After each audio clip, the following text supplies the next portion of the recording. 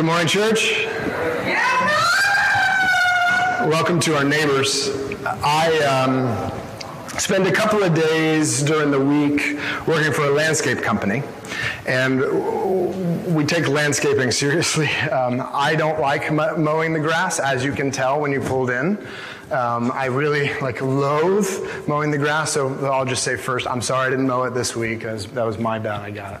But I work also for a landscaping company. We don't mow grass, but we do a little bit of everything else. We can build retaining walls, we can do pavers, we have done a pergola in the last couple of weeks. We also do lighting, and we do irrigation. And we're on retainer with a large farm out on the west side of town to take care of their irrigation and stuff like that. And they're in the midst of a remodel in the house. Well, they just have finished remodeling the interior of their house. And now they're working on the outside of this main house. And one of the things that I don't know if you've ever thought about is if you're in the middle of a field in Florida and you're kind of on a hill and it rains at all, that water has to go somewhere. And so that's exactly what they've got. They've got a house in the middle of a hill, and every time it rains, they've got water just flowing down this hill because it rains a little bit in Florida semi-regularly. And so what they have been doing over the course of the last couple of months is fixing and resolving some of these drainage issues. They've been moving the dirt and have been trying to redirect it so that it goes anywhere but inside the house they just finished remodeling, which is a great plan, except that when you move the dirt, you also move the things that are in it, and that's where I get involved because I fix the irrigation pipes. So I tell you all this because we went out there a couple weeks ago because when they started this project, they took a track hoe and just went to town. They went up to and they just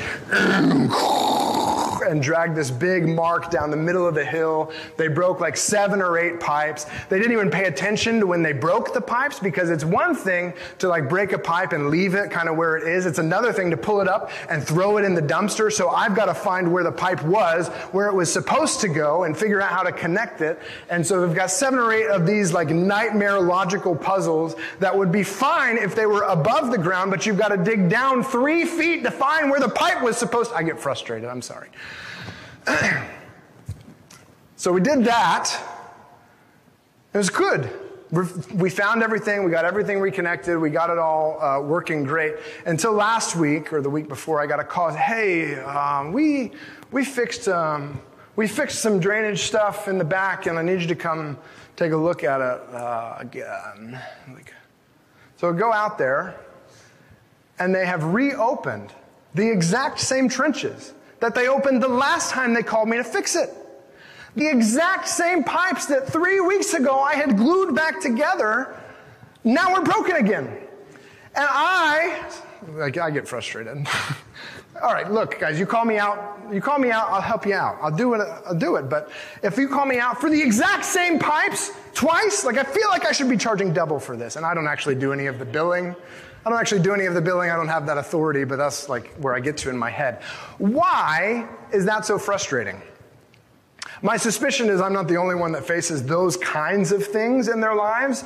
For some of us, it might be as soon as we clean a carpet, everybody in the house decides they need to walk through that room and they forgot to take their shoes off. For some of us, our boss might come behind us after we've cleaned up an area and just start looking for something specific, and they just pull it all out and I can't find this thing. And well, if you just asked me, I organized it not 15 minutes ago, but now I got to start over again. Why is that so frustrating to us? What is it that we want out of life? What is it that we're living for? I so resonate with the teacher in Ecclesiastes who just looks at the world as vanity, chasing after wind. Everything is vanity. Everything's a waste of time. I get that. And that's why I hate mowing the grass. Because every time you cut it, 2 hours later, it needs to be cut again. Anyway. I'm starting off this morning a little bit metaphysical. I'm coming out of the gate swinging what is the meaning of life? And I realized, like, I did not mean to put us into an existential spiral, because that's where I will go. That's my personality. When I start to think about these questions, I say, oh my gosh, everything's meaningless. What am I doing with my life? But I'm going to start with that spiral so that I can give you the answer at the front end. I'm going to give you the answer because I want to connect, like I want to talk about something that Jesus said that I think is pretty important. What we actually want out of life is lasting results. It's one thing to fix the pipes. It's another thing for the pipes to stay fixed. We want lasting results. We want a persistent legacy. Not just a legacy that, like, we did something good with our life, but one that, like, people remember, oh yeah, like that guy he did some good work, or she did some great work. Or, like, we want enduring fruit.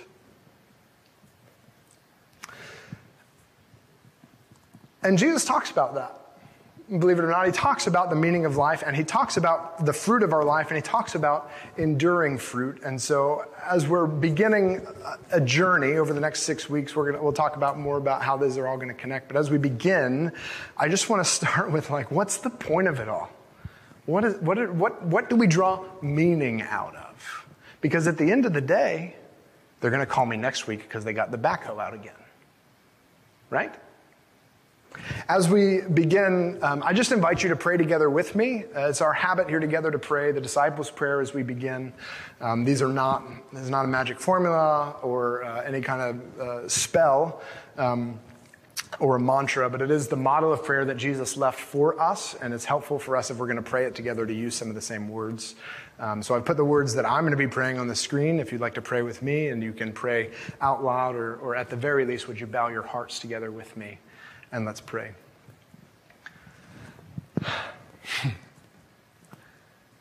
Our Father in heaven, hallowed be your name. Your kingdom come, your will be done on earth as it is in heaven.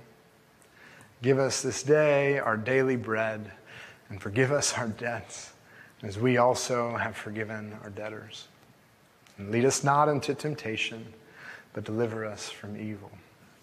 For yours is the kingdom and the power and the glory forever. Amen. Would you open your Bibles with me to John 15? If you'd like to use these blue Bibles that are in the chairs probably beside you, we're going to be on page 1126 in the blue Bibles, or you can navigate to John 15. I'll say, too, if you don't have a Bible at home and you would like to have one, then just go ahead and write your name in the front of this blue Bible, and you can take it home with you, and that can be our gift to you. We'd like for you to have access to it throughout the week and not just on Sundays. So, John 15, and we'll dive in, and then I'll give you some background, if that's okay. John 15, beginning in verse 1. This is Jesus speaking. I am the true vine, and my Father is the vine dresser.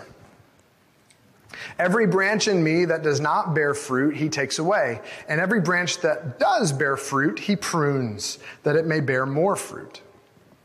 Already you are clean because of the word that I have spoken to you. Abide in me, and I in you. As the branch cannot bear fruit by itself unless it abides in the vine, neither can you unless you abide in me. I am the vine, you are the branches. Whoever abides in me and I in him, he it is that bears much fruit, for apart from me you can do nothing. If anyone does not abide in me, he is thrown away like a branch and withers. And the branches are gathered and thrown into the fire and burned. I'll pause there. So we're in the book of John, the biblical book of John, and this is actually one of 4 biographies of Jesus. And this is, I hate to pick favorites, but this is probably one of my favorites of the biographies of Jesus, because it was one that was written by one of Jesus' closest friends. So John walked with Jesus. He lived with Jesus probably for 3 or 4 years. And at the end of that, he begins to write a biography about Jesus. And really, like, you can tell the close relationship that they have. I think it's fascinating. And the structure of this biography is really fascinating to me, because in chapters 1 through 12, John talks about Jesus' ministry. He talks about like 3 years of time-ish of what was going on in Jesus' life, some other people that spoke into his life, the things that he said, the things that he did. He talks about that in chapters 1 through 12. But in chapter 13, it's like the whole book moves in slow motion. We have 3 years in chapters 1 through 12, but in chapters 13 through 21 is 3 days. And most of that is only one night, a couple of hours. So John, as he's describing the life of Jesus, gives a whole bunch of, like, a brief overview of what happens in 3 years. He doesn't talk about a lot, but then he slows down when he gets to the night before Jesus was crucified, and he records, it feels like, every single sneeze that happened in the room the night before Jesus was crucified. And that's where we are in John chapter 15. Jesus had begun this night by serving his disciples. He had washed their feet as a sign of, like, this is what I really need to teach you. I've only got a couple hours left and I need you to get this. Please understand. And then he begins to teach them. And this is part of his teaching. He says, I am the vine and my Father is the vine dresser. He starts to use this picture of grapevines, an agricultural picture, which for many of us modern Americans, like, we're far enough connected from our food chain that we don't necessarily understand how these plants work. But it's really, really an interesting metaphor. Maybe we've done enough yard work to realize that if you cut a branch off of a tree, the branch dies. Right? And it actually doesn't take long. And actually, if you're trimming like vines, they actually wilt faster. Like, some vines will wilt within like 5 or 6 minutes. You can tell, like, whoa, they're really struggling. Trees, they usually take a day or two before the leaves start to turn brown. But the point is this, like, if the tree is not connected, or if the branch is not connected to the tree, then the branch is going to die. And Jesus takes this metaphor. He says, if you are not connected to me, then you're going to die. It's a really simple math here. I'm really not great at math, but I can follow this one. I'm the vine and you are the branches, and the branches bear fruit. The whole reason for the grapevine is to get fruit, grapes, yes. These are not complicated questions. The whole point of a grapevine is to grow grapes, right. So if you don't get grapes from your grapevine is useless. Yeah, it's pointless. So if you've got a branch that's not bearing fruit, you cut it off. Here's the thing that is counterintuitive for those of us who don't spend a ton of time with plants. If it does produce plants, you prune it so that it puts energy into the right areas. So there's one more step to this metaphor: cutting. You've got the vine and the branches. Everybody gets cut so that we bear fruit. I can tell you an example of this. My boss, I love him. He's never grown grapes before, and I did one time. And so when you've done something one time that qualifies you, plus a YouTube video, you are perfectly qualified to be able to do everything, right? So he had never grown grapevines before. I had done it precisely one time. And he says, hey, I've got these grapevines. I'm going to plant them out in this orchard. And he'd set up this beautiful tree. He was really good at building things. So he'd set up this like beautiful trellis, and all the wires were real taut, and it's like straight lines, because he's perfectionist. Yeah, like everything's perfect. Like we've measured. I'm like, bro, it's a garden. He's like, no, they got to be straight. So he puts these grapes in, and they grow up for the first year. He says, all right, how about you go out and prune my grapevines? I'm like, awesome. I know how to do this. I did it one time. I watched a YouTube video. And I go out there, and it comes out, and he says, Michael, I said, prune them, not cut them. I said, it's the same thing. He's like, no, there's no vines left. So what you do, at least this is modern. I don't know if all of this is in the text, because I don't know how they took care of grapevines then, but I think some of the principles are the same. The way that we do it today is the first year that you have a grapevine, you let it grow up, but then the first year you cut it back. And then you let it grow again, and then you cut it back here. So you let it grow up 1/3 of the way, you let it grow up 2/3 of the way, and then you let it grow up to the top, and then you let it to start and put off. It takes 3 years to get a vine established to the place where it can begin to even think about growing grapes. Because you want that grapevine to have a real thick base to be able to support all the sweet, succulent fruit, because that's really what you're there for, right? And so Jesus is saying, I am the vine. I am the thick supply of everything that you need, and y'all are the little branches on top. Like I have established everything that you're going to need, and y'all are the branches on top, and you're going to get fruit. And so my boss was real mad at me that first year. The second year, he kind of understood. By year 3, we're on the same page, but he's still not really sure I know what I'm doing. I don't know either. Don't tell him. But that's the process that we're doing. Everybody, but here's the point. Everybody gets cut. Sometimes we like to think that if I get my life right with God, like everything's going to go perfectly. I just want you to know that whether you're bearing fruit or you're not, everybody gets cut. It's a part of the process. So it hurts. That's not in my notes, but it's there. So he says, whatever bears fruit, he takes away. Whatever does bear fruit, he prunes that it may bear more fruit. He says this weird thing in verse 3, already you are clean because of the word that I have spoken to you. And if what I'd like to do here is just point you back to chapter 13. He says something similar to Peter in John chapter 13 and verses 6 through 10, where he tells Peter asks him to give him a bath. You should read it. It's really interesting. And he says, no, I don't need to give you a bath. Like, you're already clean. Just let me wash your feet. You are already clean. And so I think what Jesus is saying here, you guys have already been pruned because you have walked with me. As the branch cannot bear fruit by itself unless it abides in the vine, neither can you unless you abide in me. And just in case you were not clear yet, he says again, Jesus says, I am the vine. You are the branches. Let's not get that confused. Where does the source of life come from? It comes from me.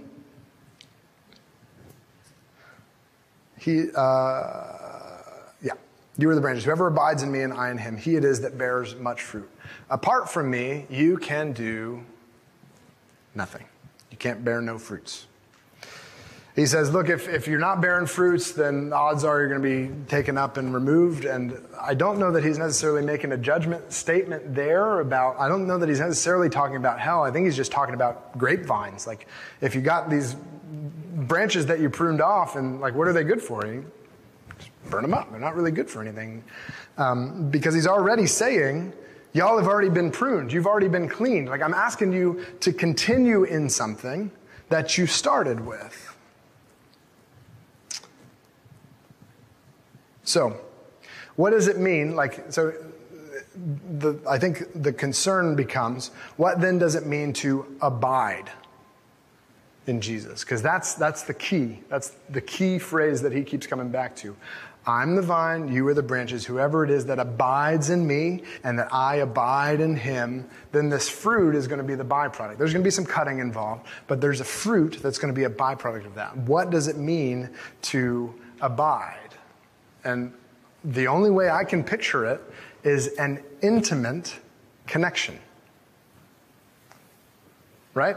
Like, we don't really think about branches being connected to trees or branches being connected to grapevines, but where they are connected, that's an intimate connection. Like, unless there's some kind of force, exterior force, like, they're probably not going to separate. There's an intimate connection between them. One is drawing life from the other one. One is a conduit for the fruit. So what is our connection to Jesus? Like, how would you describe it? Like, before we go further, how would you describe your connection to Jesus? Because that's the point. Are we disconnected? You say, I don't buy into Jesus. I vaguely know who he is. I don't even really like the people that talk about him a lot. Like, I'm disconnected. I don't want anything to do with that. Or maybe we're associated with Jesus. Like, I'll hang out with some of his people, I'm curious about what this thing is, but I haven't bought into it. Maybe we have been connected in the past. I'll talk about grafting in a minute. But maybe we have been connected in the past and we just have allowed outside things to pull us away and pull us apart. And that life is not able to flow freely between the vine and the branches. Or are we intimately connected? Do we draw our life from Him? And I'll just say, as I go through and diagnosing what is our connection to Jesus, that's not a static thing. It's static being it stays the same forever. In the same way that other relationships aren't static, in the same way that marriage relationships aren't static, they change over time. Our relationship to Jesus also changes over time. And so as I give you some of those diagnostics, and as you begin to reflect on that, I do want to give you space to reflect on that, is there a change that needs to be made?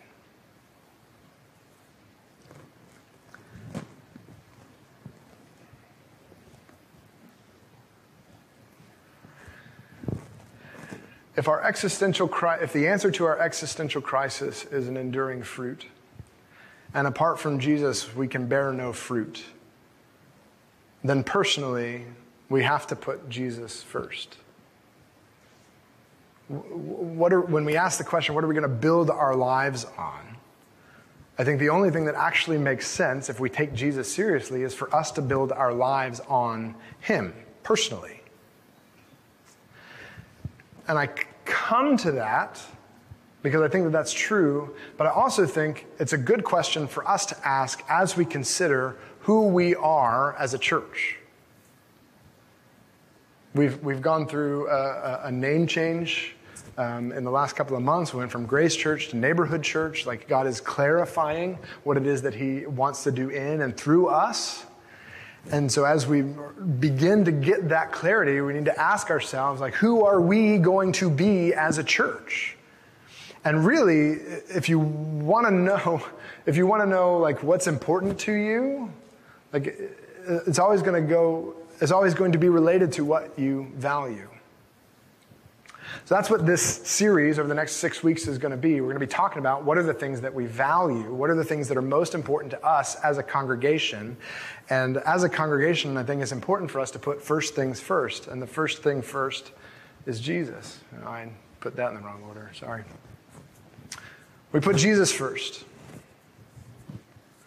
We center everything on His loving grace because He alone has set us free.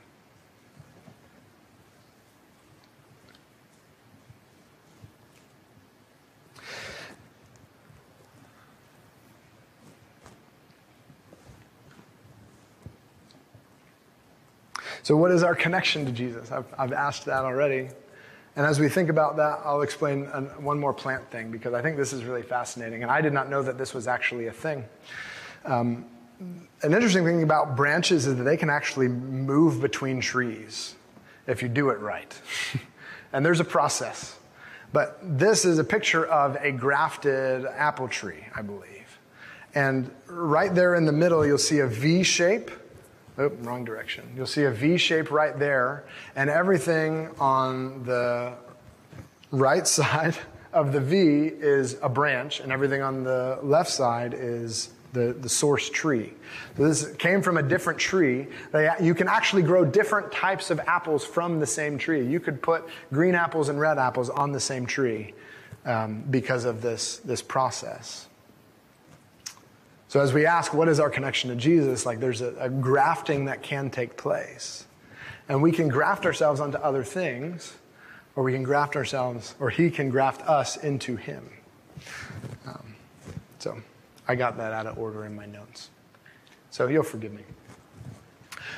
All of that, abiding in Jesus, putting Jesus first. What's our connection with Jesus so that we might bear much fruit? Well, that's actually where we started, and that's the question that we wanted to answer as we're putting Jesus first. What does the fruit look like? I'd invite you to continue reading with me in John chapter 15, beginning in verse 7. If you abide in me, and my words abide in you, Ask whatever you wish, and it will be done for you.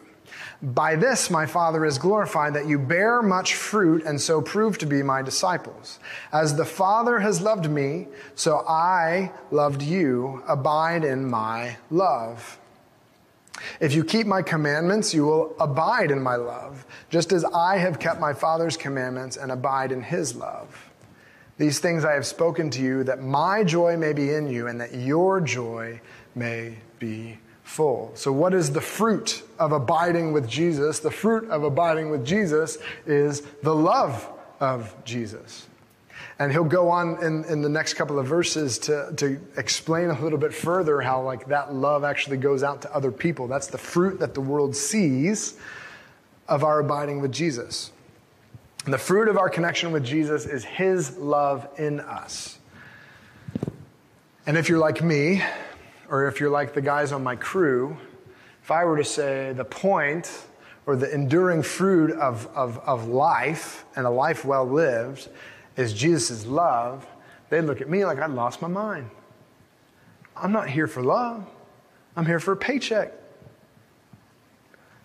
I got some toys that I want to buy. Like, what do you mean that the meaning of life is the love of Jesus? Like, that's so, nah. It's not, it seems intangible. It seems like it's not helpful.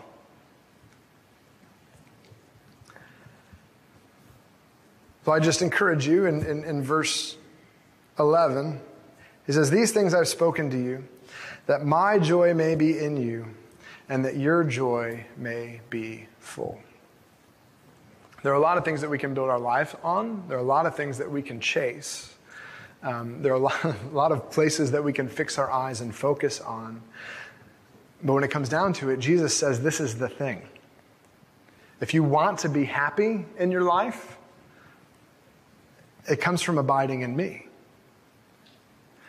If you want an enduring fruit in your life, something that's going to be lasting, it's going to be my love.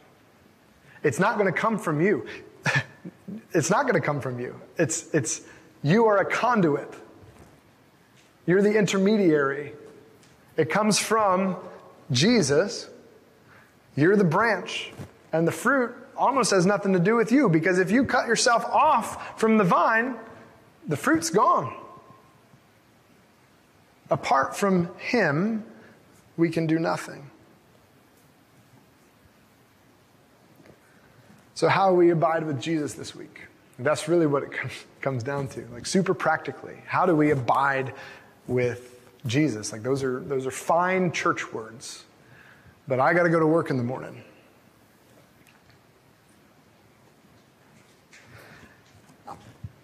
How do we grow any relationship? How does a relationship grow? Like what are some key essentials to growing a relationship?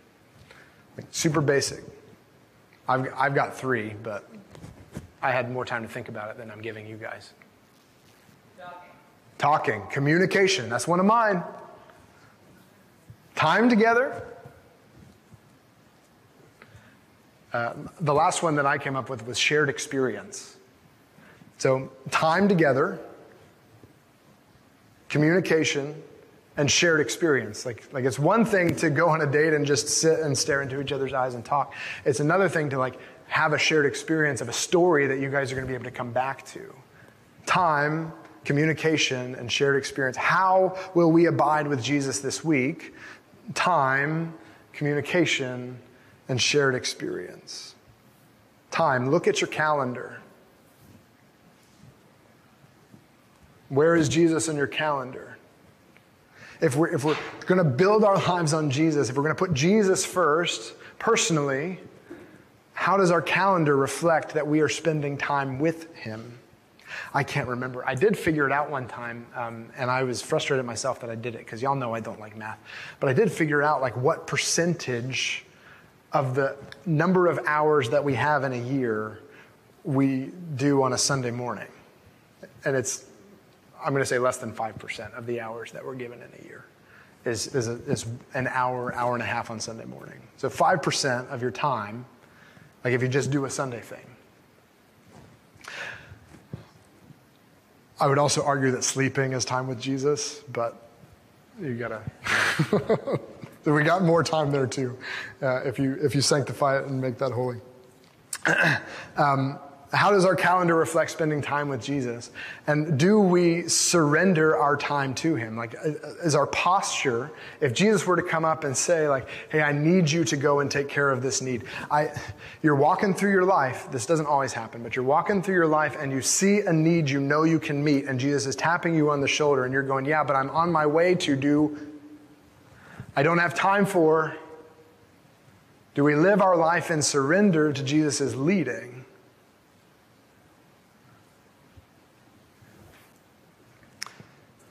We grow a relationship with time and communication. There's a relationship between exploring Scripture and prayer.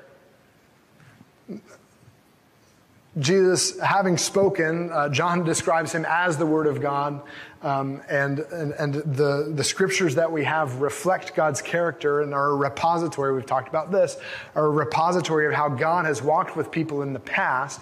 So exploring Scripture helps us to know about God's character and helps us to know how to interact with him. And he gives us frequently some instructions about how to live our lives. So God has spoken, and God is speaking through his word, but there's a relationship between exploring Scripture and praying. It's one thing to read, abide in me, and be like, that sounds really good, like I should do that. And it's another thing to go to God and say, hey, God, would you teach me to abide with you? I got a lot of things on my calendar that feel like they're more important than spending time with you. Would you help me align my heart with what it is that you want for me? Because I've got this like little selfish motivation of like, I want to live a happy life, but you say that the way that I get a happy life is by abiding in you. That my joy is not complete unless I'm abiding in you.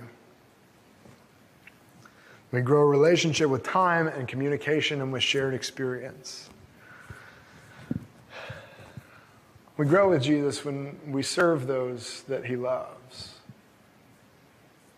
When we're engaged with the work that he wants to do in the world. And honestly, I have a hard time remembering that sometimes the work that Jesus wants to do in the world is mowing grass. We got to edit that out of the podcast. Y'all are not allowed to use that against me in the future. Sometimes the work that Jesus wants to do in the world is monotonous and boring. Sometimes it's washing dishes. Sometimes it's cleaning up after children. Sometimes it's kneeling down and having a conversation with somebody who can barely string a couple words together. Sometimes it's meeting a need that's really, really evident, even though you have an appointment to get to somewhere else.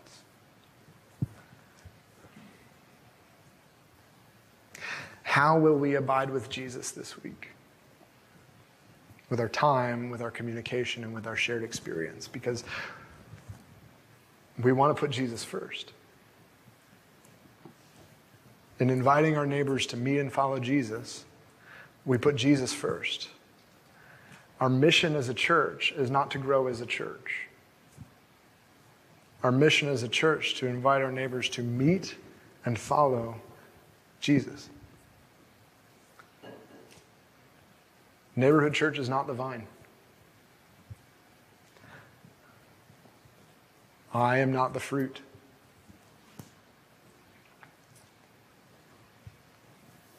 Jesus says, I am the true vine. And apart from me, you can do nothing. So we put Jesus first. We center everything on his love and grace because he alone has set us free. Would you pray together with me?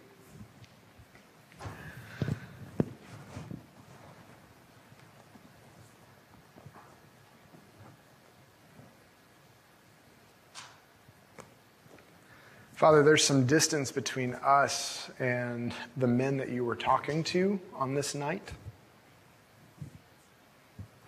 where they likely spent a significant amount of times near farmers and people who were raising grapes, where many of them probably had experience with vine. We are separated from some of these agricultural images. And so, Lord, would you in your grace fill these gaps and help us to see to the bottom of the truth? To not be distracted by the foliage or by the fruit, but to focus our hearts in on you and what it is that you are saying.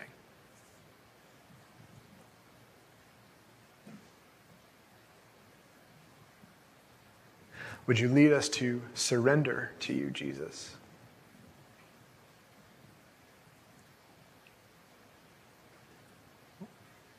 Would you help us to order our time to make room for you, to put you first in all things that we do?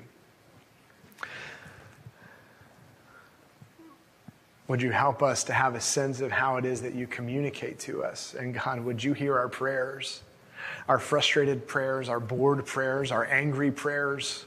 Would you answer them? Our joyful prayers, our grateful prayers.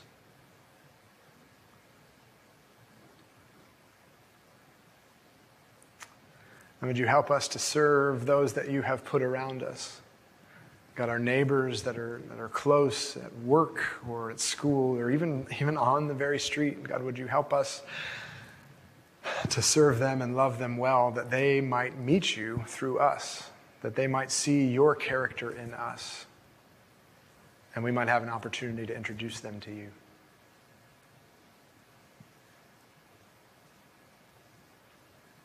All of these things are beyond us, left to our own ability. So would you fill us with your Spirit and help us to be empowered by him to do the work that you are calling us? It's in your name that we pray. Amen.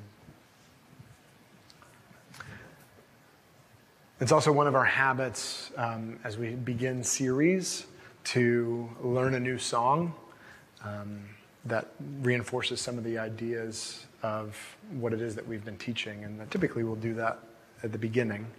But with this song in particular, and with this value in particular, I thought it was important to hold this song until the end. And so we're going to give some space now for us to reflect on how God is speaking. If there's something that you need to do, like I would have to write it down in order to keep track. If there's somebody you need to text or a calendar appointment you need to make, like I want to give you some quiet time to work on those things. But as we close together today, I'd like for us to close learning a new song together and a prayer that we might abide with Jesus. So let's take a few minutes now.